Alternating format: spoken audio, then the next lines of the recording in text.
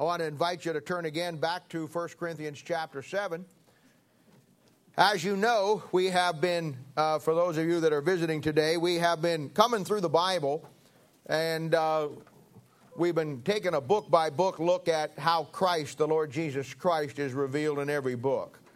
And we know that the Bible is written around the person of the Lord Jesus Christ, and there's many attributes of Christ in throughout the Bible, but one of the greatest ways to study him is to see how that each book of the Bible represents something about the Lord Jesus Christ.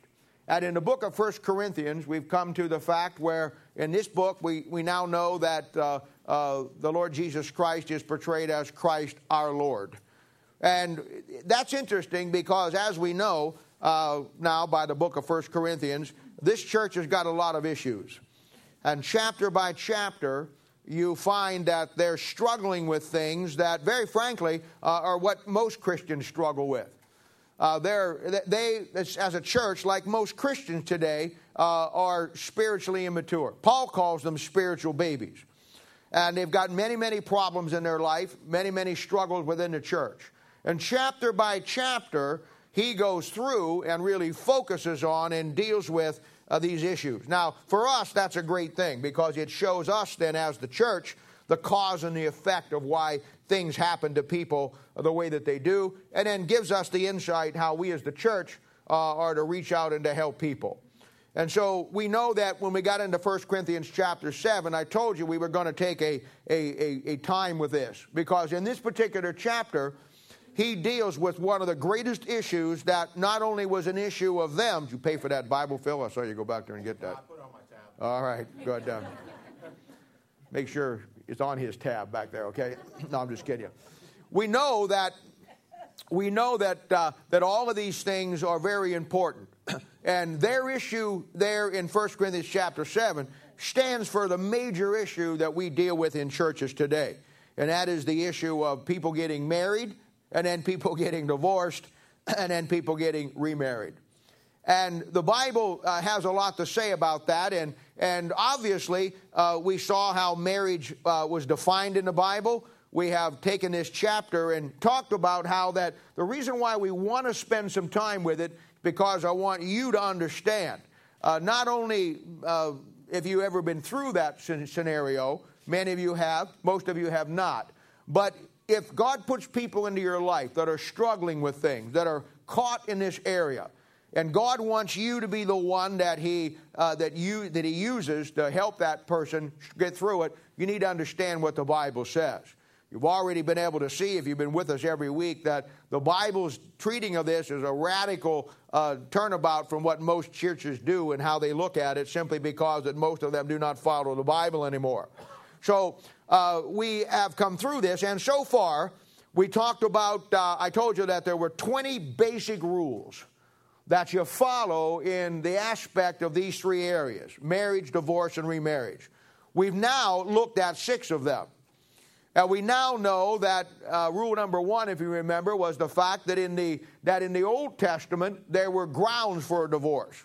Moses gave those grounds because of the hardness of the people's heart. But in the New Testament, there are no grounds for a divorce. And that is why we now know, because there should be nothing that two Christians cannot work out together. But in a perfect world, that may be true, but as we've said many, many times, we don't live in a perfect world. Therefore, we have the reasons that we have, and we've been talking about that, and we'll talk about that again today. Well, the second rule was that Paul talked about the gift of celibacy, being able to stay single and never marry. We know that that's not for everybody. I'd say today it's probably not for hardly anybody, but it's a gift that God gives to certain people, and we covered that. We talked about how the Bible says that the saved person, and the example was the wife, is not to leave her husband. That's because that we're supposed to be able to work things out, and we talked about that. But then in the very next verse, we saw that he gave a New Testament exception, and that is what we call, and we now understand, as a biblical separation. Sometimes the situation gets so volatile. Sometimes it gets so absolutely impossible that the only way that you can deal with it is to basically go to neutral corners, and under the structure of a New Testament local church, with people involved in helping you, then in time you can try to get that worked out and get back together. And then we added 2 more last week, and we talked about in particular circumstances where you have people that find themselves, where we talked about the reasons for this, that maybe a saved person is now married to an unsaved person, whether it be a man or a woman to a man. We talked about, the Bible says, and the 5th one was that if a man is with an unsaved wife and they get along and the unsaved wife is pleased to dwell with them, the husband's not just to say, well, I'm a Christian now, or I got right with God, so I got to leave you. That's not an option. That's not what you do. Rule number 6 was the reverse of that. You have a woman with an unsaved husband, and they get along. And that happens many, many times. And the Bible says that just because now you recognize that you should not have married an unsaved person, however it happened, you don't leave that person, you stay with them. And now we know why, and we're going to talk about it again here just a little bit, because that's what God does. God will reach down through the person who wants to do what's right and will always inject himself in any scenario through that. And that's why it's so important, one, not to want to always do what's right, but to always understand the biblical principles. Along with these rules, we have learned a ton of biblical concepts. And I can't tell you how important those are. And how that in this particular area, that when you learn these, that they really become the backbone of how you deal with people. And you've heard me say, and I say it again, that everybody is different. Every circumstance is different. It's hard for me to stand up here and give a textbook scenario that fits everything that you deal with. That's not going to happen.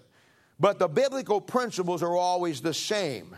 You may have to vary in how you use them. I used the example of a lawyer last week with a law library. When he's got a case that he's got to defend, he'll go to his law library and he'll pull out many, many, many law books that deals with case law on the particular subject he's going to do. He may get 14 or 15 books so that he's prepared to understand all of the ramifications of what he's going to have to defend. And for you and for me, we need to do the same thing, not with law books, but with biblical principles. You ought to build in your life a library of biblical principles that you keep in here out of the Word of God that helps you work through and deal with everything in your life. A lady said to me a couple of weeks ago, and we were talking about some issues that she was going through. And she said to me something that many people have said to me many, many times in the last many years of my life. And she basically says, wouldn't it be wonderful? Wouldn't it be wonderful if God just didn't come down and he just made every decision that you had to make for you? She said life would be so simple if God would just come down and make every decision you had to make so you'd never get screwed up. And she said that to me. She's a nice lady. She doesn't go to our church. Yeah, there are nice ladies that don't go to our church, yes. And she said that to me, and she was as honest as she could be. And I looked at her and I smiled and I said, well, you know what? I really appreciate what you said, but the truth of the matter is, he's already made every decision for you. He just put it in a book. I got news for you. He has made every decision for you that you've got to make. You'll never have to make a decision by yourself. You never have to. God is not going to come down and tell you individually when you're faced with a problem, but he wrote you a book of principles that tells you exactly how to make every decision in life based on just as good as he was already there. You know what the Bible says over there in Peter, don't you? It says we have a more sure word of prophecy. And that more sure word of prophecy, if you read that context, is more sure than the very voice of God. And the reason why that verse is in there is because God doesn't come down and speak to us anymore audibly like he did to the prophets and Moses and those guys in the Old Testament. He doesn't do that because now he's given us his written revelation, the Word of God, which is the very voice of God, which gives you the mind of God, which gives you everything you need never to make a wrong decision. And truthfully, she's a nice lady, and I really like this lady, and I think she's obviously saved. But you know what the truth of the matter is? If God came down today and started telling us about the decisions we got to make tomorrow, you know what we do, some of us? We wouldn't listen to him anyhow. We think the fact that God would come down and stand in our presence and say, Bob, this is what you need to do, that suddenly would make us do it. It doesn't work that way. Human nature is not any different if God was here than he is if he's in that book. And he is here. He's living inside you if you're saved. So, we get these ideas that, if God would just come down and tell me, hey, he's already told you what to do. And the fact is we don't listen to him, and that's why we get into the problems we get into. And so we've learned a lot of great biblical principles on how God views the issue of marriage, divorce, and remarriage. And we've got some really good, solid Bible definitions now. We saw last week also how that God sanctifies the marriage. That means set it apart. He sets apart the marriage for the saved person and the children. And so we know now that if a person does find themselves into a situation where one is saved and one is not, however, we talked about the different ways that happens. God doesn't throw you under the bus. He always covers our weaknesses, and he always makes a way. And you know what? I think that at the end of last week's message, and I've really tried to put this all the way through the message, and it's certainly true today in this message, I think the greatest single teaching that comes from this chapter, when you read it and get all of the rules together, get all the principles together, is the great fact that there's always, and in any situation we find ourselves, there's always something that we can do. God never leaves us in a place where there's no options for us. Granted, the longer you wait to fix the problem, the harder the option may be. The longer you wait to deal with the problem, the harder it may be. And, there's a great story in the Bible, and this is so true. And if you go through the New Testament, you'll find that there's 3 or 4 different people that are dead in the Bible. And when you find them in the Bible, somebody dead, especially in Matthew, Mark, Luke, and John, it's always going to be a picture of an unsaved person. And the first little girl, the story you find is a little girl that's 12 years old. And this little girl is 12 years old, and she's dead. And Jesus goes into her, and they say she's died. And he brings her back to life. And immediately, she's up and on her way, and she's doing everything that she needs to do. Then as you go on through the Bible and the New Testament, there's another story about a guy that probably is in his 30s and his 40s. And he's dead. And here, too, it's a picture of an unsaved man. And Jesus brings him back to life.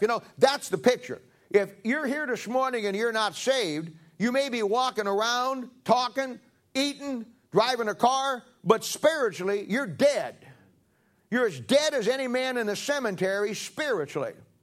And so these pictures of people who are physically dead in the Bible, when God brings them back to life, it's a picture of you and me before we were saved, how we were dead in trespasses of sin. But when Jesus saved us, he brought us, as the old song says, out of the darkness into the light. And now you're alive in Christ Jesus. So this guy's about 30 or 40. And when he dies and he brings him back, he needs help. He just doesn't get up and bebop around like the 12-year-old. He needs help, and they feed him, and they help him to walk. And then you got a man in the Bible who's an old guy. His name is Lazarus. He's probably 70 or 80 years old, and he dies. And when he dies, Jesus shows up. You know the story of Mary and Martha, and Jesus says, Lazarus, come forth, and Lazarus comes back from the dead. But in this particular case, now keep in mind, you had a little 12-year-old girl, and you're told that she's 12. She's up, gone. You have the guy that's in 30 or 40. Once he comes back to life, he gets life. He needs a lot of help. And then you got Lazarus, who's probably in his 70s or his 80s, and when he dies and brought back to life, the Bible says he's wrapped in grave clothes, and the Bible says that Jesus says to the people around him, loose him and let him go. They had to completely unwind him from all of the grave clothes. Do you know what those 3 pictures represent? They represent the longer you wait to get saved, the harder it is to do something for God after you get saved. The little girl, 12 years old, up and at him. The guy, 30 or 40, he had to have help. But Lazarus, after 70 and 80 years, you don't just walk away from 70 or 80 years of living your life and doing your own thing and then serve God. He needed a lot of help. My point is this: the longer you wait to get help, the longer you wait to get what you need in your marriage relationship or even your own personal relationship, the harder it is. But the great concept is that God always has something that you can do. There'll never be a time in your life, and if you don't hear anything else I say this morning, because maybe somebody's here that's not saved, or maybe you're here this morning and you're really left out in left field, as far as, your own personal relationship with God. My point is this. There will never be a time in your life that God won't help you get where you need to get out from under the weight of what you're under. But there will come a time where God will not be able to help you because you will put yourself so far down you will not allow God to help you. My advice to you, never get to that state. My advice to you, don't ever let that happen. Get to the place in your life as quickly as you can that no matter how hard it may be, no matter what you got to do, you do what God says to do in that book to get your life where God wants it to be, whether you're saved or whether you're lost. The longer you wait, the harder it's going to be. Then we looked at 3 new aspects that we put into a marriage relationship that really kind of gave it more clarity. That is the aspect of lordship, fellowship, and relationship. Lordship is your own personal relationship with God. Fellowship is the walk that you have with God. And then relationship is you take those two and bring them into the relationship with your spouse. And that goes back to saying the great principle that your marriage together will only be as strong as your individual relationship is separately. And that's just the way that it is. Then we wove one great theme through our message last week, and we're going to do so again today. And that's the great concept that's found in verse 15. And it simply says, "But God hath called us to peace." The bottom line with the Bible is reconciliation. And true reconciliation. You always find husbands and wives who, in any given scenario, once they get separated or even they get divorced or they have all kinds of problems, they'll say whatever they got to say. They'll say, "I'll do whatever I got to do." And then once they get back together, then it starts to go back and the guy begins to get an attitude or the gal begins to get an attitude. And now they begin to renege on what they said they were going to do. And it goes right back to where it was before. I'm not talking about that. I'm talking about God has called us to true peace. And the only way that you, in a marriage scenario, can understand and have the true reality that it's really real is under the structure of a New Testament local church that keeps both parties accountable. Because human nature by itself will always take the shortcut. Human nature by itself, usually, whatever the problem is that you have in a marriage, it'll always be the thing you got to watch the most, because it'll never just eradicate itself and go away. It'll always be something you have to keep your thumb on. It'll always be something you have to keep the biblical principles built around, because it'll always creep out of the box and it'll always come back and be your problem. If you don't deal with it biblically and honestly, then it's always going to be. I've seen that with alcoholics. Most alcoholics don't think they're alcoholics. Most alcoholics think they can handle the drinking, and they really can't. And so unless something really radically changes in their life, nothing really changes. Let me tell you something, and this is a great principle. I don't know what your problem is. Over the years, I've seen many, many problems that people have had that have caused them to split up. Many times it is alcohol. Alcohol is a terrible thing. Many times it's drugs. Many times it's just other things in your life. Many times I've seen many, many men have tremendous anger problems where their anger gets explosive. And you couldn't tell that they got an anger problem any more than you could tell the guy that's an alcoholic is an alcoholic. Because only other people really see our problems, because we don't get honest with ourselves. And the bottom line is this. I don't care what you do, where you go. You can have an alcohol problem. You could go to Alcoholics Anonymous for 100 years. You could have an anger problem, and you could get everybody's book on it, and you could spend the rest of your life living next to Dr. Phil. You could have a problem and go through the rest of your life doing what everybody tells you. But I got bad news for you. Until you look at whatever your problem is and you see it as God sees it and you hate it like God's hate it, you'll never change it. You can go to Alcoholics Anonymous for the rest of your life. If you don't see how God hates it and make that hatred your hatred against the thing that ruins your family, ruins your life, you're never going to change it. if you don't see your anger issue as something that is going to destroy everything and has destroyed everything and will continue to destroy everything, and you don't see that as God sees it and put it under a structure of a New Testament church where you can be held accountable and deal with it, you'll never change it. And you'll just go back to say, I'm sorry, she's dumb enough to believe you, and it just moves right on down the line. And of course, that's why these things never get solved. God has called us to peace. I didn't give you the references for this last week, so I'm going to give you now. I told you that the peace of God is in two formats. Peace with God in the Bible is found in Romans chapter 5, verse 1. That is the day you got saved. The day you got saved, you made peace with God. Romans chapter 5, verse 1. In Philippians chapter 4, verse 7, after you get saved, you don't have to make peace with God anymore. Now you have the peace of God. And that passes all understanding, and the Bible says it keeps your hearts and minds. And that'll be found in Philippians chapter 4, verse 7. Now, today, we want to begin reading again in chapter 7, and we want to pick it up around verse 12 and then come down through verse 24, and as we move through this chapter. But before we do that, I've injected great concepts into this because I think the concepts that I give you help you better understand not only the context of what we're reading, but how to use it, and gives you an insight into some things. So I have throughout this stopped for a moment of time and injected things into this that helps you get definition, to helps you understand biblical principles, how they're laid out. And at this time, I think it's time to give you this. It's probably for me the greatest single principle that I follow in dealing with people, human beings, and human nature. And I'm going to introduce to you to probably the single greatest principle that I follow. Now, I have a lot of principles that I follow, but there's one simple principle that everything I deal with, it goes back to this.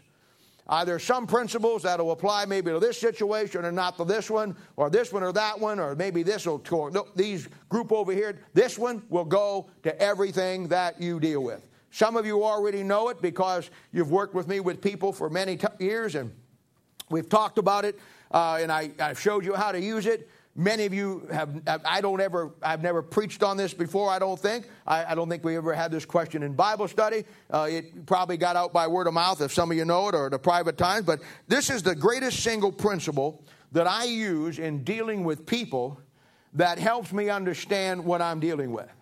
Now, I told you this before. I don't judge people. I don't care what problems you have. A husband and a wife can come in and he can be this or she can be this, and I never look at one worse than the other. You can't do that in dealing with people. Sin is sin. And we look at things differently. A guy steals $250,000 out of a credit union someplace, and somebody at work, going down the thing sees a dollar bill laying on a guy's desk and nobody's looking around, he puts it into his pocket. We in the world that we live in, we think there's a difference. Because obviously $250,000 is a lot different monetarily than a dollar. But you know what? God doesn't see the $250,000 of the dollar. God just sees the heart of two thieves. So you got to learn those things. God doesn't see the dollar amount. Now, obviously the dollar amount will have more ramifications with it. The dollar you'll probably get away with. You're going to go to prison for the $250,000 probably. But God doesn't see the amount. God just simply sees the heart of two thieves. You know what God knows? God knows what we don't know or don't want to know. God knows that the guy that stole the dollar would have stole the $250,000 if he had a chance. He just didn't get that big opportunity. So he took what he could get, you see. And I don't ever deal with people and judge them. I really don't. I know people are people. I know we all got our problems. I know that human nature. I follow what God says in the Old Testament when he talked about Israel. One of the greatest passages back there, he's talking about Israel, and he talks about all that she did to him and how he loved her, and she stuck the stick in his eye, both eyes, and you say, well, in Revelation, the Bible says he's got 7 eyes. Well, then she stuck him in all 7 eyes, but she just stuck him. And yet at the end of that thing, he says, but you were just flesh. You were weak. You're like the grass that grows up and the sun comes up and you melt away. He understands that we have problems. He understands that we're human. That doesn't lessen the consequences of disobeying God, because those automatic principles, Galatians 6:7, start to come in. But God doesn't judge us yet. God will judge us at the great white throne judgment if you're lost, and at the judgment seat of Christ if you're a Christian. Right now, you're supposed to judge yourself. And so I never judge people. People come in with problems. You know what? I just take them where they're at. Bible says, yet, even though I don't judge people, the Bible says in 1 Corinthians, it talks about the fact that he that is spiritual judgeth all things. See, you don't judge people, but I do make a judgment on what people do. Because it isn't about you, it isn't personal. It's just that if you do right things, good things are going to happen to you. If you do bad things are going to happen to you. And the principle that I use in dealing with people, and every time I talk with them in any scenario, it's probably the single greatest principle I ever use. And it's found in 1 Kings chapter 3. And I want to introduce to you, for the most of the people that don't know this, the Solomon principle. And I think this is single-handedly the greatest principle that you will use in dealing with people. And you're going to see how it fits into what we're talking about today. And I waited purposely till we got to this section so you would be able to make the correlation between the two. Now, I'm going to pick it up in 1 Kings chapter 3, verse 16. I'm going to read you a story. It says, Then came there 2 women, coming to Solomon, that were harlots, unto the king, and stood before him. And the one woman said, O my Lord, I and this woman dwell in one house, and I was delivered of a child with her in the house. And it came to pass on the 3rd day after that I was delivered, that this woman was delivered also, and we were together. There was no stranger with us in the house, save we 2 in the house. And this woman's child died in the night because she overlaid it. She rolled over on it. And she arose at midnight and took my son from beside me while thine handmaid slept, and laid it in her bosom, and laid her dead child in my bosom. And when I arose in the morning to give my child suck, behold, it was dead. But when I had considered it in the morning, behold, it was not my son which I did bear. The other woman said, Nay, but the living is my son, and the dead is thy son. And this said, No, but the dead is thy son, and the living is my son. Thus they spake before the king. Now you can see the problem. Now this is the problem you're going to get into every time 2 people come into your house or your office or wherever you talk to them. This is the problem you're going to have when a single comes in and starts to tell you their version of whatever their problem is in life. Now, let's go on, just so you get that. Then said the king, the one saith, This is my son that liveth, and thy son is dead. And the other saith, Nay, but thy son is the dead, and this son is the living. And the king said, Bring me a sword. And they brought a sword unto the king. And the king said, Divide the living child in 2, and give half to the one and half to the other. Then spake the woman whose the living child was unto the king, for her bowels yearned upon her son. And she said, O my lord, give her the living child, and in no wise slay it. But the other said, Let it be neither mine nor thine, but divide it. Then the king answered and said, Give her the living child, and in no wise slay it. She is the mother thereof. And all Israel heard of the judgment which the king had judged, and they feared the king, for they saw that the wisdom of God was in him to do judgment. Now, I got to confess to you, I read that story years and years ago, and there's another place where it's accounted in the Bible, and it says after this great event that all Israel wondered after the wisdom of Solomon. I got to be honest with you, when I first read that, I thought that was probably a pretty stupid thing to do. I mean, I didn't see the wisdom in it. I mean, what if they both would have said, Go ahead and cut it in half? Would have Solomon have done that? And then, as I grew up in time and learned my Bible and started working with people and getting principles in the Word of God, one day the lights came on. I understood exactly what he's talking about here. You see, this scenario fits every scenario that I deal with. It fits every scenario that you're going to deal with. Because Solomon didn't know these women from Adam. He didn't know Adam either, but he didn't know them in any way, shape, or form. Yet the Bible says they're both harlots. Both of their characters are in question. Neither one of them are married. They obviously have these children out of wedlock. They're harlots. And now they come before the king, who doesn't know them from anybody, and they're laying out and talking this great story. Now, he doesn't know who's telling the truth or who isn't. He doesn't have a clue of which one's being honest and which one's lying. he does know that one of them is lying. Figuring it out, I mean, reading the thing, they both sound pretty convincing to me. You know, you're going to get in scenarios sometime where people come in and they start telling you their issues. And you want to believe them.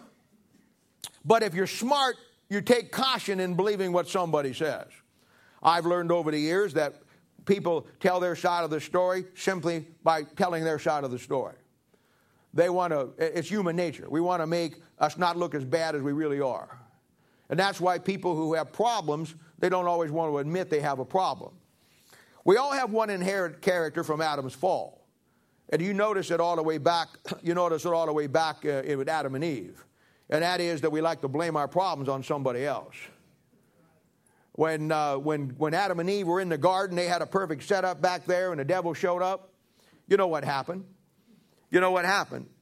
When God came down and finally cornered them and got them together, he said, Adam, what did you do? What did Adam say? He said, well, the woman you gave me gave me that food. See? Blamed it on her. Then God looked at her and he said, what did you do, woman? She said, the devil. She blamed it on the devil. Rule number one is nobody really wants to take personal responsibility for who they really are. Poor devil gets blamed for more things than we could ever think of. And I got a shock for you.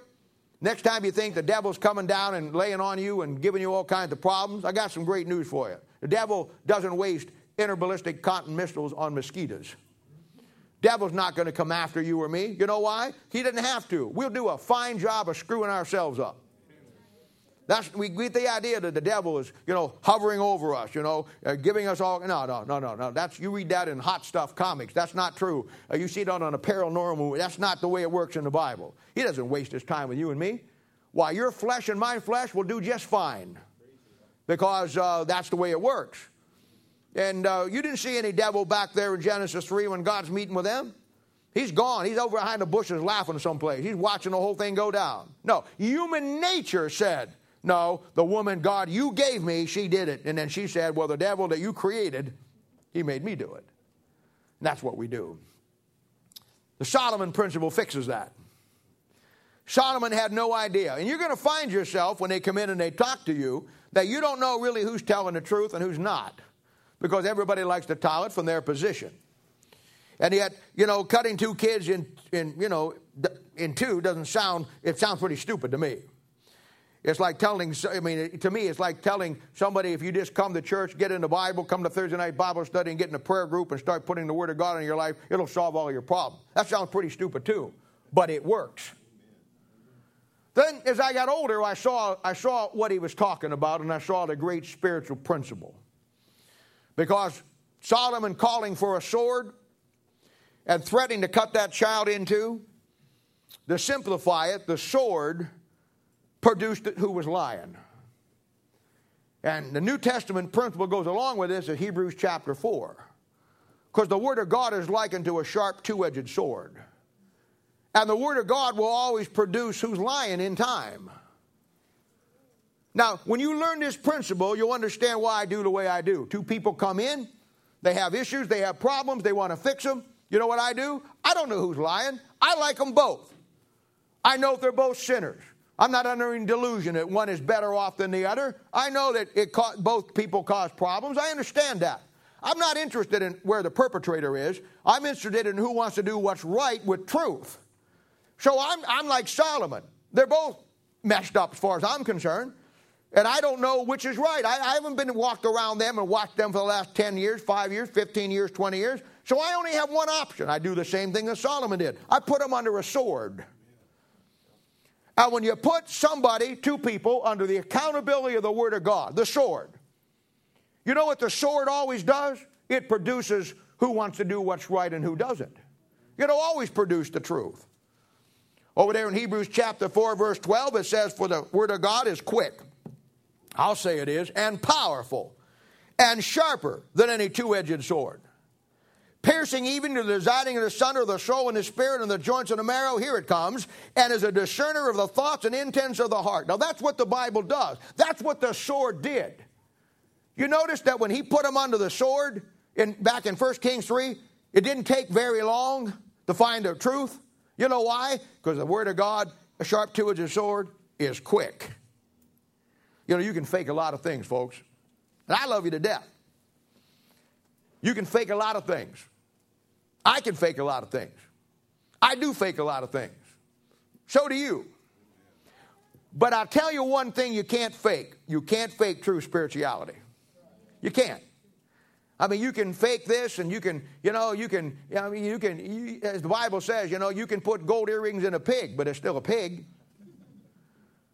And you can gussy yourself all up and look nice and shave and cut your hair the right length and get a 75-pound King James Bible you have to carry in a wagon because they're so big behind you. And the bottom line is, at the end of the day, that doesn't make you spiritual. It doesn't fix anything. The only thing that book does, it's quick. It shows you pretty quickly. Because you can't fake true spirituality. There's something about being under the authority of that sword. There's something about you having to listen to it every week when there's things down in your life you really don't want to fix, that pretty soon you just say, I'm going someplace else. I'll just do something else.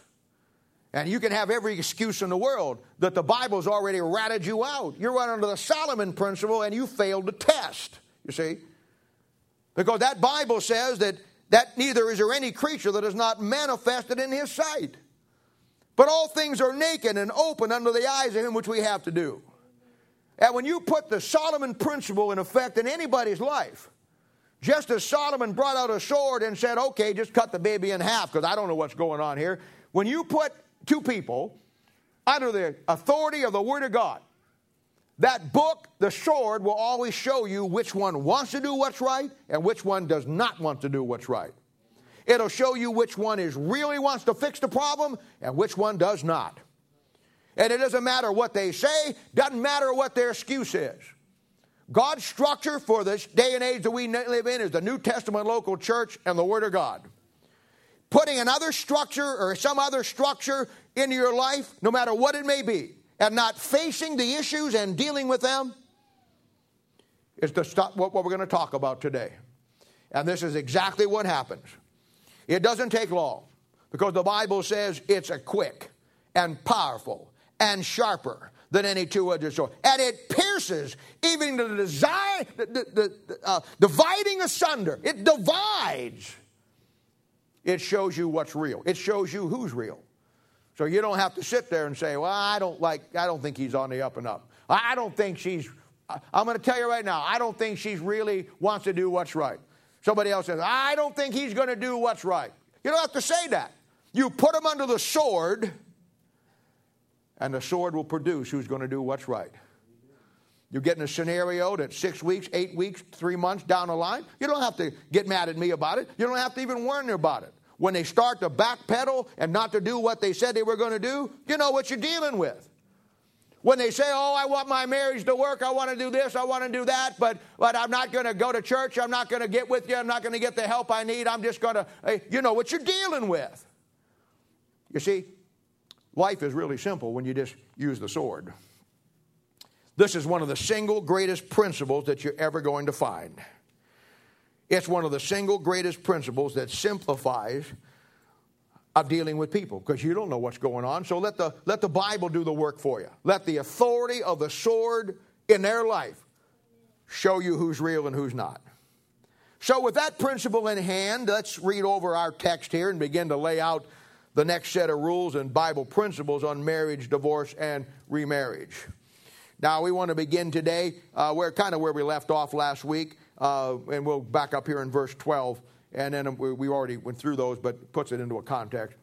And then we'll move on into uncharted territory here. But to the rest speak I, not the Lord. If any brother hath a wife that believeth not, and she be pleased to dwell with him, let him not put her away. That was one we covered last week. Then verse 13. And the woman which hath a husband that believeth not, and if she be pleased to dwell with her, let her not leave him. Now this is the two that we gave you last time, 12 and 13. Then we're going to start today. We got to read 14. For the unbelieving husband is sanctified by the wife, and the unbelieving wife is sanctified by the husband, else were your children unclean. But now they are holy. Now here it comes, verse 15. But if the unbelieving depart, let him depart. A brother or sister is not under bondage in such cases, but God hath called us to peace. Now, in verse 15, we have another great principle, and this is going to lead us to rule number 7 here in just a moment. And again, I want you to see that the concept of verse 15 is based on verse 6 and verse 12. This is added material. He said in verse 12, but to the rest speak I, not the Lord. He's now giving you extra material for the church that's not found in the Old Testament. Because we're under grace now. They were under a law back then. It's not the same. We already know that's why we don't use Matthew 19 and Matthew 5, because that's not to the church. Now he says there, but if the unbelieving depart, let him depart. A brother or sister is not under bondage in such cases, but God hath called us to peace. Now rule number 7 is simply this. God will always provide for the person who wants to do what's right in any given situation. This is why the Solomon principle is so important. The only way you can find the person who wants to do what's right is by an unfathomable system that shows you, under the authority of a sword, which one is lying and which one wants to do what's right by the Bible the way it needs to be done and the one that doesn't. So God will always provide for the person, male or female, who wants to do right in any given situation and who will do right. Now, in a perfect scenario, and I told you last week that I can't get into all the different ramifications, so I got to pretty much give you a textbook case in some of these. In time, you will learn how to do that and make it work for you. But in a perfect scenario, here's how it should work. Now, for those of you that are paying attention here and trying to learn this, watch how these principles come in step by step as I tell you this scenario. Husband and wife come in to see me. They've got some very bad issues. And it's not your garden variety type. This is a bad deal. It's went way too long and it's gotten very bad. When they do get together, come into my office, it's World War III. They can't even drive in the car to my office. Anything that they say becomes explosive. There's no nice things said. They don't have any good times together. It's a thing where he lives upstairs, she lives downstairs, and when they meet in the middle, they throw things at each other. It's that bad. It's a thing where they can't have any civil conversation without erupting. He can't say something to her without his anger just going off the scale. He can't do something to her. She's so on guard against him that she looks at everything he does suspect. And it's just a real mess. And the wife, as the weaker vessel, this thing has gotten bad. Hurt has turned to anger. Anger has turned to bitterness. And now bitterness has turned to hatred. And, it's absolutely explosive. You can't even, sitting in a room, you can feel the tension radiating out of them. It's bad. It's just really, like the radiation. It's just, you can have 4 air conditioners on. It's 112 in here. It's really, really, really bad. The wife, basically, as a weaker vessel, she can't deal with it anymore. And sometimes it gets that way. She's absolutely broken. The husband has failed to meet her spiritual needs, her emotional needs, and her physical needs. There's been, for whatever reason, no lordship, no fellowship, no relationship. And she simply come to the point where she's just about as down and broken as she can get. Now remember the whole purpose of everything here is to try to get this thing restored. Because God has called us to peace. But that's in a perfect world when you do what's right. In many, many cases, it never gets to that point.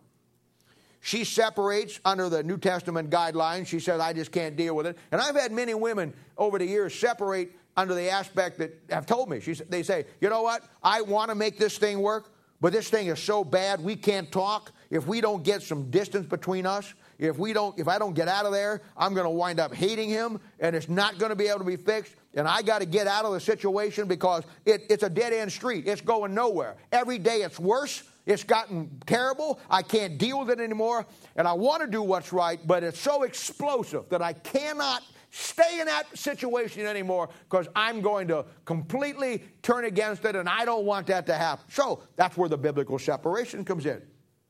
I said, you don't get biblically separated so you can go out and party and do whatever you want to do. You're in a very bad, explosive situation. And in a perfect textbook scenario we're talking about here, that's what the woman does under 1 Corinthians chapter 7, verse 15. And she separates with the idea of hopefully getting back together. The husband and the wife both, they start to come in separately now. It doesn't do any good together. It just doesn't. And you may not think that people can get to that point, but brother, they can. I'm telling you they can. And when they get to that point, you're a fool to think that you can sit down with both of them and get anything accomplished. You can cut the air with a knife.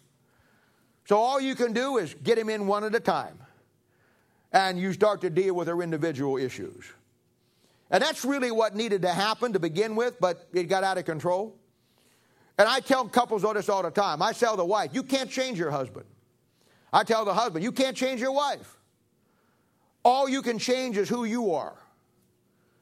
And as I go back to the rule here, I told you that if you do what's right in your life and you change who you are, and your spouse, husband or wife, won't change who they are, God's going to come down and take care of you, and God's going to come down and deal with them. And sometimes that dealing is getting them out of the relationship. That's just the way that it works. God has called us to peace. But if you want to stand in the process or the way of the peace process, you'll see how that works out for you. And so they start to come in. And because they're out of the war zone, because a truce has been somewhat declared, and I can start to get the husband to take responsibility for where he's at and the wife to take the responsibility where she's at, and I get them to quit blaming each other and work on the lordship relationship, show him what his relationship should be, help him work through his anger issues, help him begin to put a process in his life that every time he feels that or that comes out of him, he knows what to do with it. Not going to happen overnight, but it will happen. Deal with a lady on how her problems and get her to recognize her lordship relationship. In time, if individually they start to work on their individual issues, not each other, not together, can't do that right now. Give themselves some breathing room. Get the gas away from the fire. And separately, they begin to build themselves individually. In time, they can get back together and restore that marriage. I've never seen it fail. You know why? Because God has called us to peace. But there has to be a new... You can't do it your way. You can't get yourself in a mess. God puts you into a scenario that is biblical, and then you say, you know what? I don't need that. I'll do it my way. That's a recipe for disaster. If you knew how to fix it, it should have been fixed by now. The very fact that you're now, 5, 6, 7, 8, 10 years into this thing, and it's not fixed, that would lead me to believe you can't fix it. Or you don't want to fix it. You decide. But that's the situation you find yourself in. And, when you take it and you begin to deal with individual problems. And I tell people this all the time.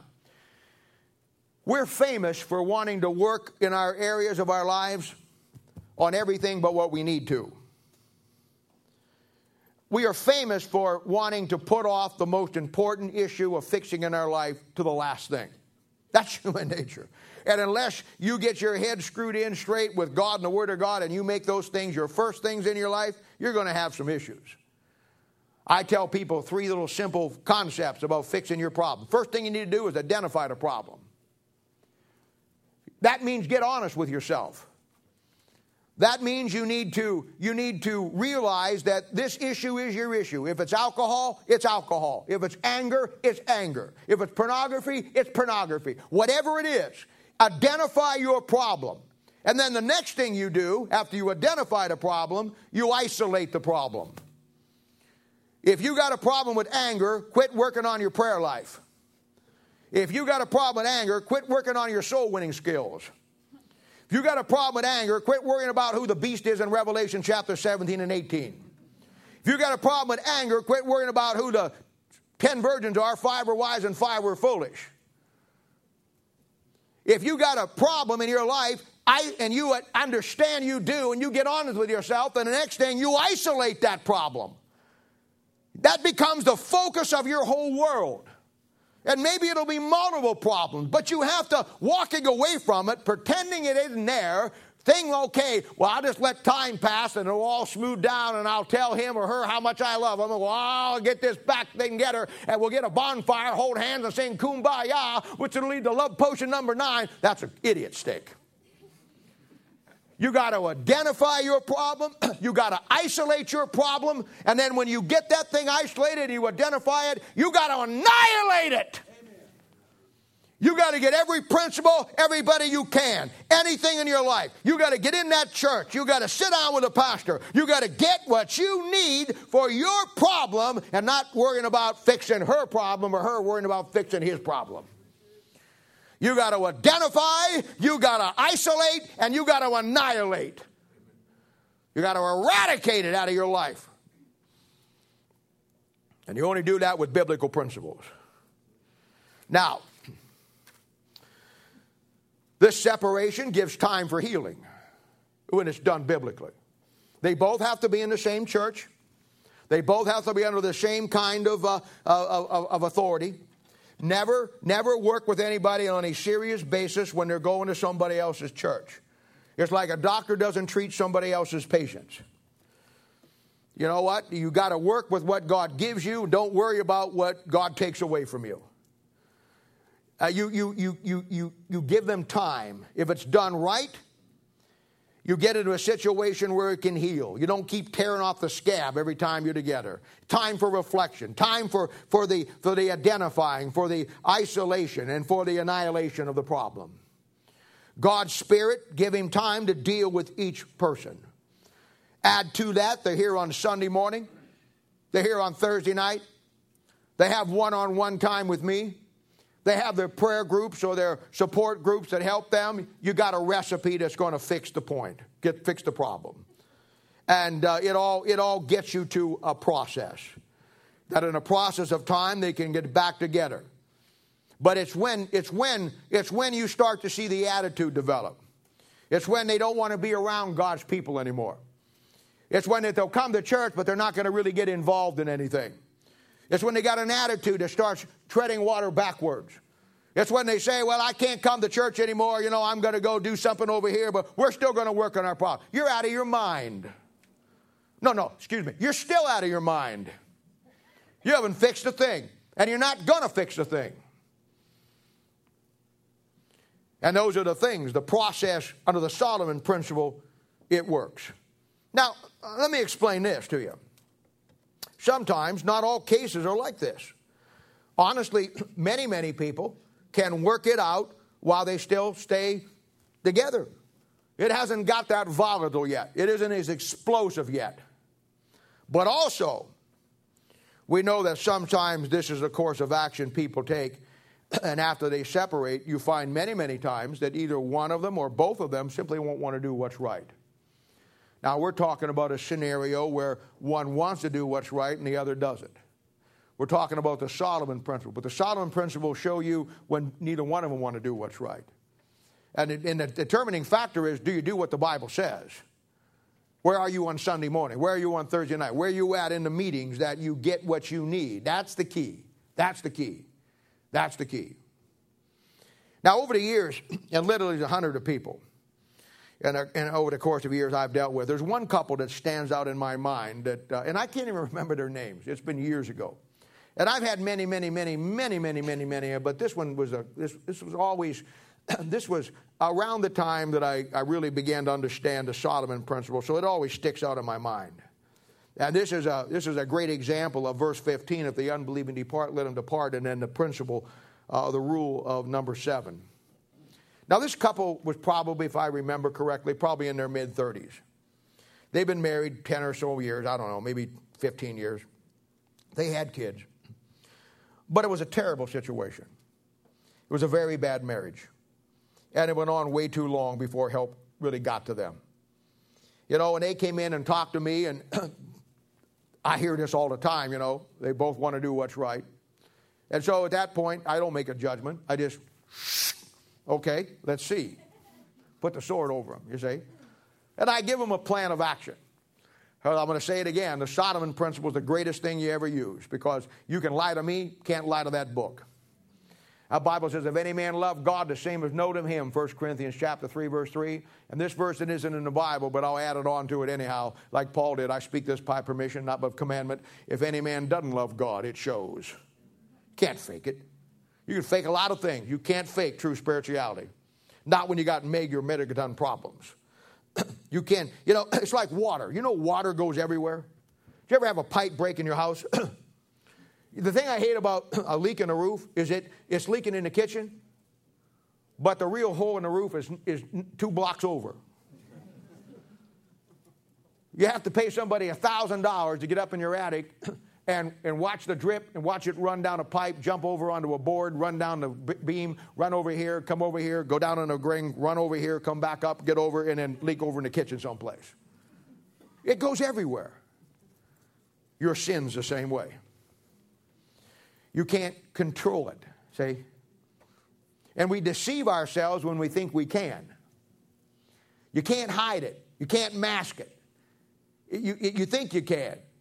But you deceive yourself to think, it's like an alcoholic. He deceives himself to thinking that he's controlling alcohol. He's not. The alcohol is controlling him. It just allows you to think you're controlling yourself for the purpose of deception. Sin always controls us. That's why you got to break that control. So, after 2 or 3 months of working with them, the husband being under the Solomon principle, it's obviously he's feeling uncomfortable. Now he's going to look for all kinds of other excuses. But in this case, because of the way it worked, he finally breaks down and he knows there's no avenue. He knows he wants out of this because now it comes out that there's another woman involved. And he's not interested in fixing it. See, it's all been a sham up to this point. It was a sham the first time they came in. It was a sham the second time they come in. But that old Solomon principle just nails you. You can't keep hearing the word of God unless you just like, either you're the kind of people who likes pain a lot, or you just really know that a good chewing out from the Bible is the best thing you can get. Like the Bible says, the Bible's a honeycomb, but even the bitter things are sweet. You learn to love it all. And so finally now we find out that the real issue, the Solomon principle has really done its work. And it doesn't have to be, it could be anything. It could be an anger issue. It could be, I had a situation where, the guy had a terrible pornography problem. And it was affecting everything in his life, with his wife and everything like that. And it finally, after it came out, it came out. Why? Because the Solomon principle works. Oh, he's sorry. Feels terrible. But in his mind now, this is where he goes. Oh, too much damage has been done. I'm too hurt. I can't come to church anymore. I'm going to still be in my Bible, but I just can't come to church anymore. Or, to him, there's nothing left to salvage, and he wants to move on. And it can go both ways. It doesn't have to be a husband. It can be a wife. The song goes both ways. He won't listen to biblical principles. He won't let anybody help him past this point. He rejects the idea of getting debimboed and working through his life with his relationship. That ain't in the cards. His mind is made up. He's going to leave it all and he's going to lose it all. Now, in this final meeting, and there's always a final meeting. In this last meeting, after his wife hears all of this, with tears running down her face, she looks up at me and says, Bob, now what do I do? I don't want to get a divorce. I know I've been a part of this problem, and I know I've got my issues. And I for the first time we met, we talked. I knew there was things in my life I had to work on, and I want to work on them. But I want to do what's right, and I don't want to lose my marriage. Now what do I do? And more important than that, if he's going to leave and I can't make him do what's right, how does God look at me now? Now you see, there's the scenario. I'm surprised you're not crying by now. You usually cry in these sad stories, but at the time this, I can tell another version of it. I can really get it. She had no legs. No, just kidding. I can't put this together when I do these at home, and I'm thinking, she'll cry here. Yeah, she'll cry here. She'll cry here. Right there it is. Nikki is crying now, baby. Look and see. No.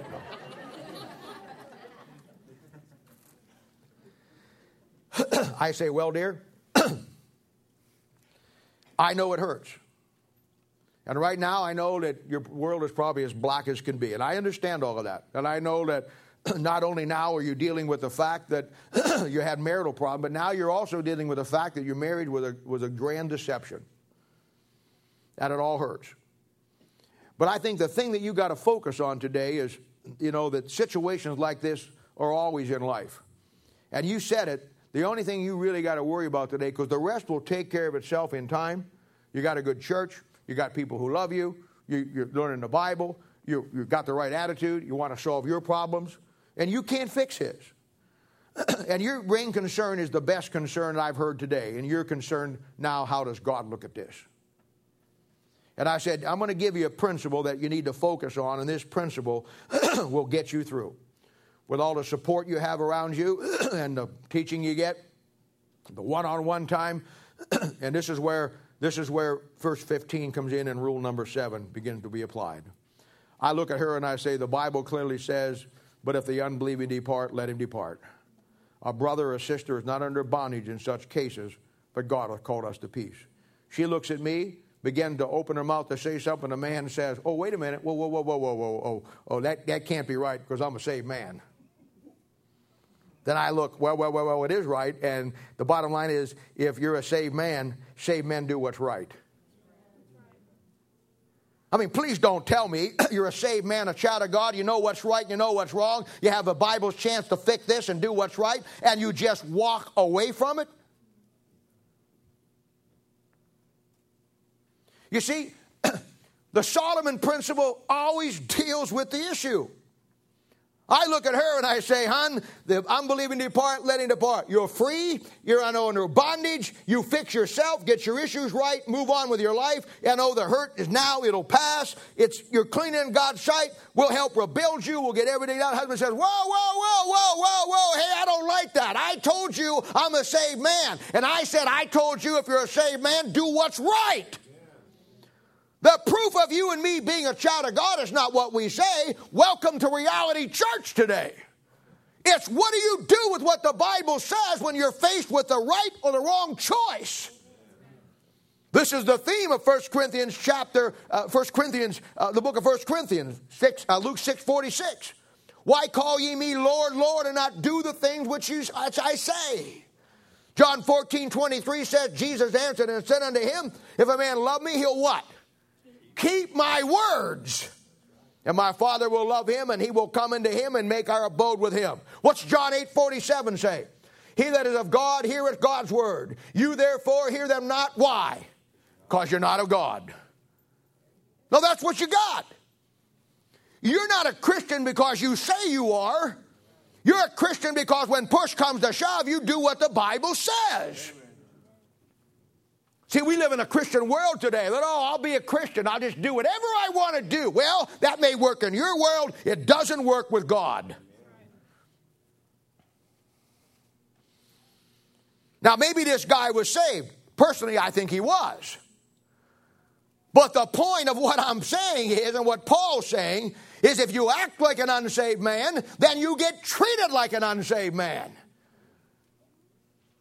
Because there's a good chance that's what you are. That's why in 1 Corinthians chapter 5, you had a guy that had sexual relations with his own father's wife. He wouldn't repent and do what's right. What did Paul say?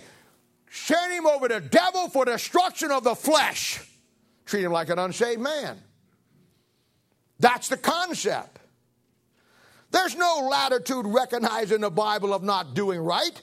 Saved people do what's right. Unsaved people do what's wrong. It doesn't matter what the area is or the situation is. Rule number 8, if an unsaved person departs, he leaves or she leaves, they won't do what's right, then you're not under bondage anymore. You move on with life. You do what you got to do to protect yourself legally, and then you get on with it. The Bible just told you that a brother or a sister is not under bondage in such cases. Rule number 9. Going back to what we said last week and really hitting it this week. You're not a Christian because you say you are. You're a Christian because you're a changed person. I said I read this someplace. Must be just me. I thought old things were passed away. All things become new. No. It's old things are passed away, and the things I want in my life can be new, but I want to keep some old things. Doesn't work that way. You see, the Solomon principle doesn't let you get away with that attitude. The Solomon principle forces you to a point where you're going to do right or you're going to do wrong. It erases the latitude that we like to put in our lives. It keeps you right down whose baby is this. That's why people, the first time they start having problems and the Holy Spirit of God starts to begin to deal with them, you know the first thing they do? Find another church. Oh, I can't do this anymore. You know, it's so hard. You're darn right it's hard. Well, you don't know what I'm going through. I know exactly what you're going through. He's got that sword dangling over your head. You want to play church. You think this is a nice, fun place. And now you realize that is a reality to what you're at. You got to fix what's wrong with you. And let's face it, we don't want to do that. We want to fix what doesn't need fixed.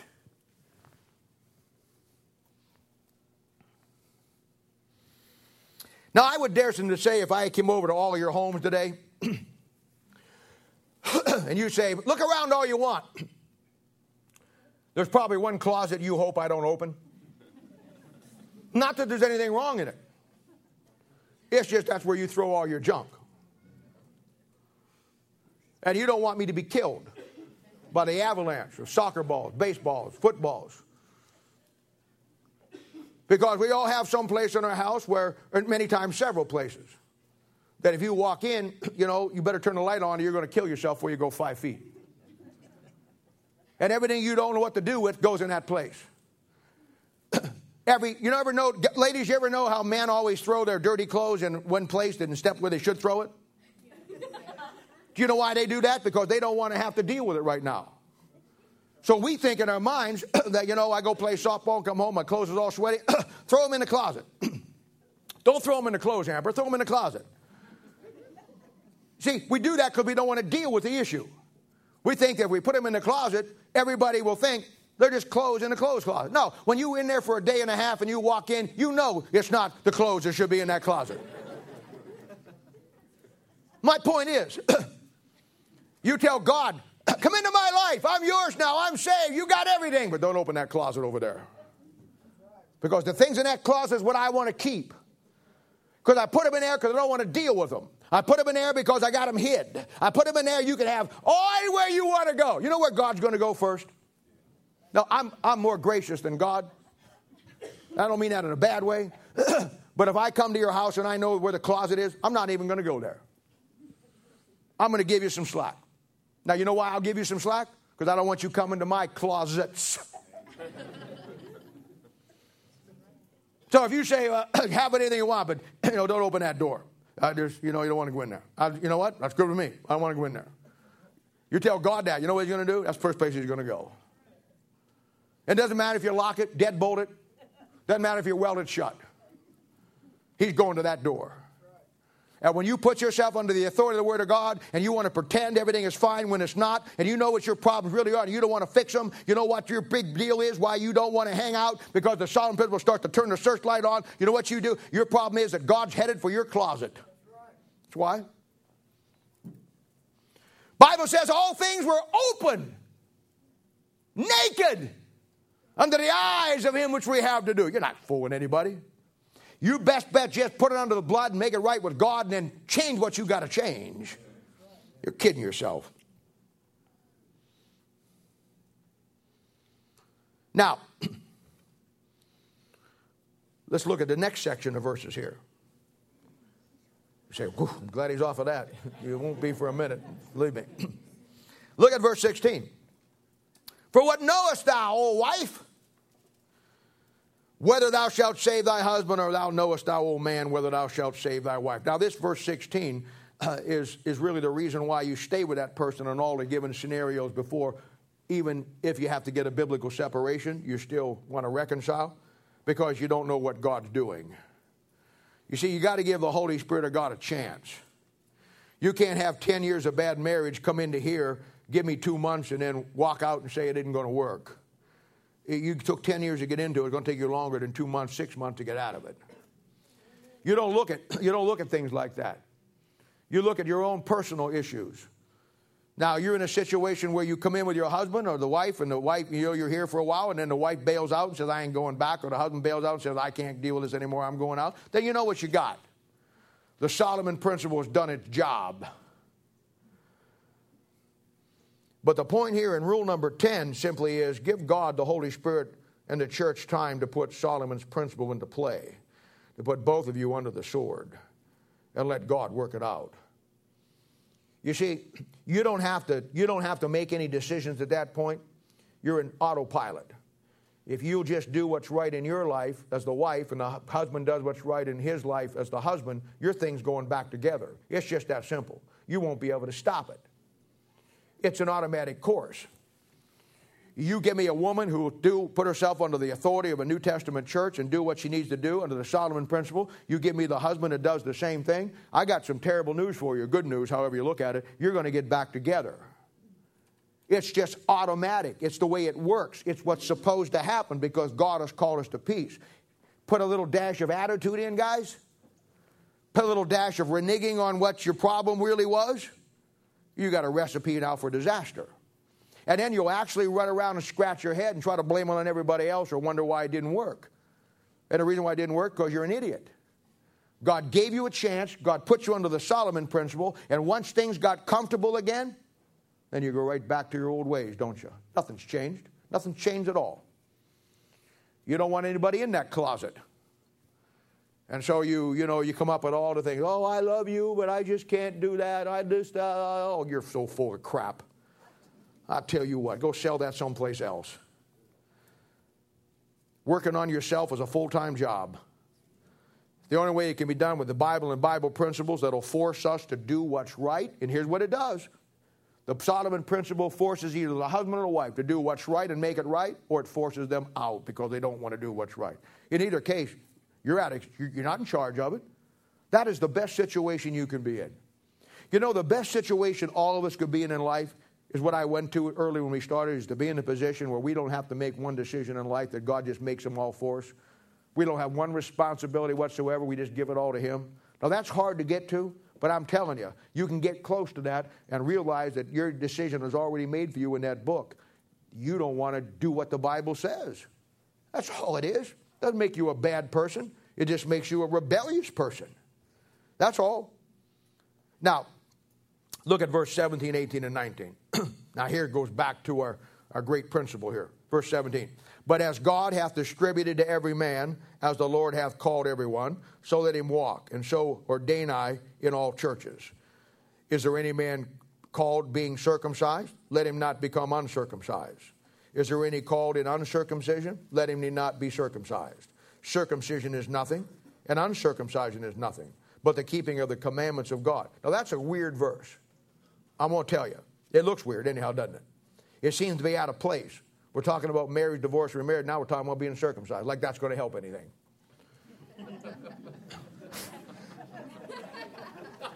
But there's a principle here. There's a principle here. There's a principle here. And this principle goes along with verse 15. And understanding the unbelieving depart, let him depart. Now, follow me. And you want to put your note in your Bible on this one, because sooner or later, somebody's going to ask you what this means. He uses the issue of circumcision as an example. And this is really, really easy. Here's the point. The Jews were told to get circumcised under the law. Abraham was given that all the way back in Genesis 12:15. And so that's what they do. But the point he's making, though, even though that the Jews were circumcised and the Gentiles were uncircumcised, and in the Old Testament, a Jew had to be circumcised, and a Gentile who wanted to become a Jew who was uncircumcised had to become circumcised under the Old Testament law. He's saying, but circumcision is not what made them God's people. Circumcision was a sign of the covenant. The fact that a man was circumcised in the Old Testament physically or not circumcised in the Old Testament physically didn't make him a child of God or the part of the nation of Israel. See, that's what he's saying. He's saying what I've already said. That's not what made God's people God's people. What made God's people was not circumcision, verse 19, but rather the keeping of the commandments of God. See that thing? This is exactly what I told you. He's saying it isn't the fact that you're circumcised or you're not circumcised that makes you God's child in the Old Testament. It is, do you follow what the Bible says? It isn't about what you say to me, how much you love God, you believe in God, or how long you've been saved, or how many churches you've been in. The bottom line is, do you do with the Word of God what it tells you to do? That's a great principle. Now, there's a great example of that in the Bible. And that example is found in 1 Samuel chapter 13, verse 15. verse chapter 13 and chapter 13, 14, and 15, excuse me. And it's the story of Saul. And Saul is one of the 7 suicides in the Bible. And I've told you before that when you want to understand why people commit suicide, the reason behind it, you study the 7 suicides in the Bible and it gives you everything you need to know about why people lead them to want to take their own life. But not all suicides in the Bible are somebody physically killing themselves. There's a spiritual suicide. You know what Saul does? He commits spiritual suicide. You know what a lot of God's people do? They commit spiritual suicide. Some of God's people run around and live to be 90, 100 years old, and they commit spiritual suicide when they were 30. Saul's one of those kind of people, a picture child of God, who's always living his Christian life without biblical principles. He's always doing whatever he wants to do outside what the Word of God says. And of course, he carries himself on his personality traits. Saul was very tall, had a powerful countenance. He had very charismatic ways. And all those things look good on the outside, but when you read Samuel's definition of him in 1 Samuel chapter 8, verses 10 through 22, when Samuel told Israel what kind of leader he would be if they picked him over God, you know what Saul is? He's a bully. He's a big bully. He's somebody that stands up taller than everybody else, is bigger than everybody else. He has a lack of spirituality in him at all, and all he does is bully people. In truth of the matter, he's a coward. Because when David went out to fight Goliath, it should have been Saul that was higher than all the people that went. He let a little 14-year-old kid go out. You know why? Because most bullies are cowards when it comes to doing what's right. I don't know what to tell you. I don't know how to tell you. It's just the principle of this story. So we finally come down through this thing and we see where Saul was a king and Saul was a prophet. But Saul did not hold the office of being a priest. And I don't know if you know this or not, but in the Old Testament, a priest is the only one who could offer the sacrifice. And it's coming to the point on the day when the sacrifice needs to be made. And Samuel, who is the priest, has not arrived yet. It's getting late in the day. Has to be done before 6 o'clock. So it's probably about 5:30. And Saul comes to the point where, as always, Saul looks around and he says, well, looks like it's up to me. God isn't going to come through. So he offers the sacrifice. At just about the time he offers that sacrifice, guess who shows up with 15 minutes to go who could have made the sacrifice? Samuel. Now that's a great principle. Because it shows you that no matter how late it gets in the day, let God, you never take charge of your life. Let God take care of it. Even if it's down to the last second, God will come through. He always does. You see, Saul was the people's choice, wasn't he? God's choice was David. There's a little thing in here. When you look at this thing back here, Saul was the people's choice. After Samuel told them what kind of king he would be, you got to read that back there in chapter 8.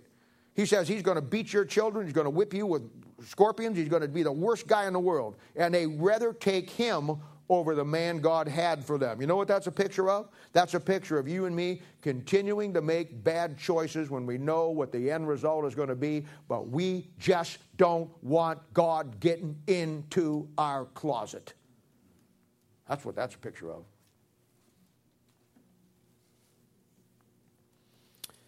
So what happens? He comes down here in 1 Samuel chapter 15, verse 22. It says, Samuel shows up, and Saul does the same thing we all do. He rationalizes. Well, you know what? You weren't here, and God sacrificed. We got to do what's right with God, and you weren't here, and so I forced myself.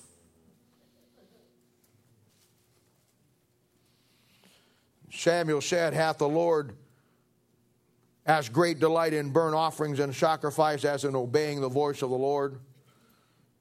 He says, a great principle. Behold, to obey is better than sacrifice. It isn't about what you do. It isn't about what you give up. It's about, do you obey what the Word of God says? And in this canary scenario with 1 Corinthians chapter 7 in marriage, given this situation that we're talking about, it simply comes down with a Solomon principle, ladies and gentlemen. When you're faced with it, do you do what the Bible says? Do you put yourself under the structure of the church? Do you really want to work it out with your husband or your wife? Do you really want to make the thing work? Well, I got a headliner for you. There's only one way it's going to work. And that's God's way. That's God's way. Now I'll leave you with this, and then we're done. Verse 20 through 24. Let every man abide in the same calling wherein he is called. Art thou called being a servant? Care not for it. But if thou mayest be made free, use that rather. For he that is called in the Lord being a servant is the Lord's freeman. Likewise also he that is called being free is Christ's servant. Ye are bought with a price. Be ye not the servants of men. Brethren, let every man wherein he is called, therein a key word, abide with God. Now, rule number 12, and this is a great comfort. Rule number 12 is to be satisfied, be patient and satisfied with the situation you're in. You may have got in here because you caused the problem, were part of it, or you may be a victim, but that's okay. Allow God to work it out for your good and growth and for His honor and glory. Verse 1 illustrates the illustration of a slave. And he simply says that a slave should not be upset because he's a slave, because this is the book of Philemon, isn't it? Because when a slave is the saved slave, realizes that he's saved, he realizes that he's free in Christ, and nothing situation on this planet really matters. And that's why you find coming down through church history, one of the great testimonies of that concept were the Moravian missionaries. Moravian missionaries were Germanic, out of Austria, Count Zinzendorf, greatest missionaries of their time period. And they actually were accounts of Moravian missionaries. Back then, slavery of the black man was rampant in this country and had went on till the Civil War, put an end to it. And there were Moravian missionaries who were white people who sold themselves into slavery for the rest of their lives, never to be free again, to be a missionary to the black slaves to win them to Christ, because they knew that was the only way that they could reach them, was become one of them. They understood the concept of the book of Philemon and the concept right here. So he says in rule number 12, be satisfied, be patient with where you're at. Accept the situation you're in and let God, through the New Testament church and the biblical principles, work it out, because He will. Once the Solomon principles enact, it will not take long for the light, when the lights come on, for the cockroaches to run for the dark. He says, verse 22, because if you're a saved man, then you understand that you're already a bond slave to Christ, and He's a good master. And no matter what your circumstances are on this planet, focus on the fact that you're free in Christ, and that's all that matters. And He's going to make a way for you in everything that you do. Great concept. Great concept in any situation, but here he's talking about marriage, and if you find yourself in a situation. You're God's, you're not man's, verse 23. You do God's work, not man's work. You be a servant of God and not a servant of man. That's what he's saying. And then verse 24, he says, brethren, let every man wherein he is called, therein abide with God. Now I want to talk to you and leave you with this as we close today about abiding with God. Because that's where he closes it out in this particular section, and this is where we're going to close it out today. You see, the physical circumstances you find yourself in, good or bad, whether it's by your bad choices or good choices, that situation becomes, once you get into the Word of God and become the Solomon principle in your life, that situation now becomes the property of God. You now become God's workshop for you and everybody connected with it to grow. And from this point on, it's on automatic pilot. If you continue to stay under the Solomon principles and grow, then God's going to work it out. Because one of our rules was God always takes care of the person who does what's right. If you don't do what's right, the Solomon principle either gets you right or gets you out. But you don't have to make those choices anymore. You just follow the principle that God's called you to peace, and you abide with God. Now let's talk about the concept of, brethren, let every man wherein he is called, therein abide with God. How do you abide with God? What's that mean? I gave you a verse a little while ago in John chapter 14, verse 23 that said, Jesus answered and said unto him, if a man love me, he will keep my words. And my Father will love him, and he will come in unto him, here it comes, and make our abode with him. The word abode is the other word for abide. When he abides with you, he abodes in you. In other words, you abide with God in the Word of God through biblical principles.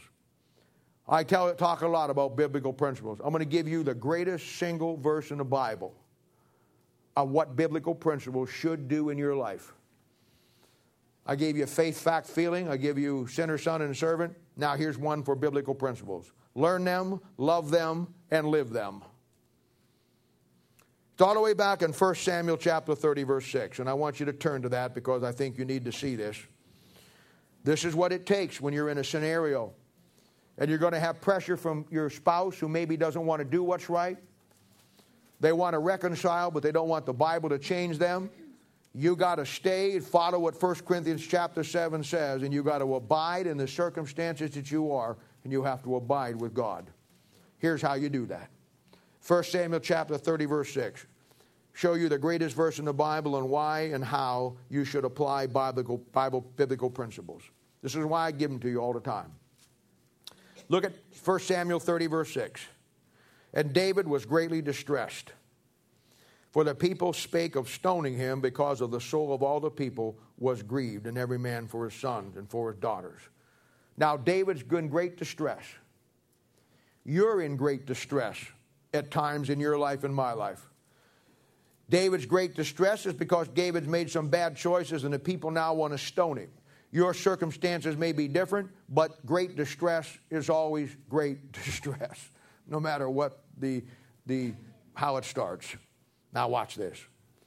And David was greatly distressed, for the people spake of stoning him, because the soul of all the people was grieved, every man for his sons and for his daughters. Here it comes. But David encouraged himself in the Lord his God. You know what that means?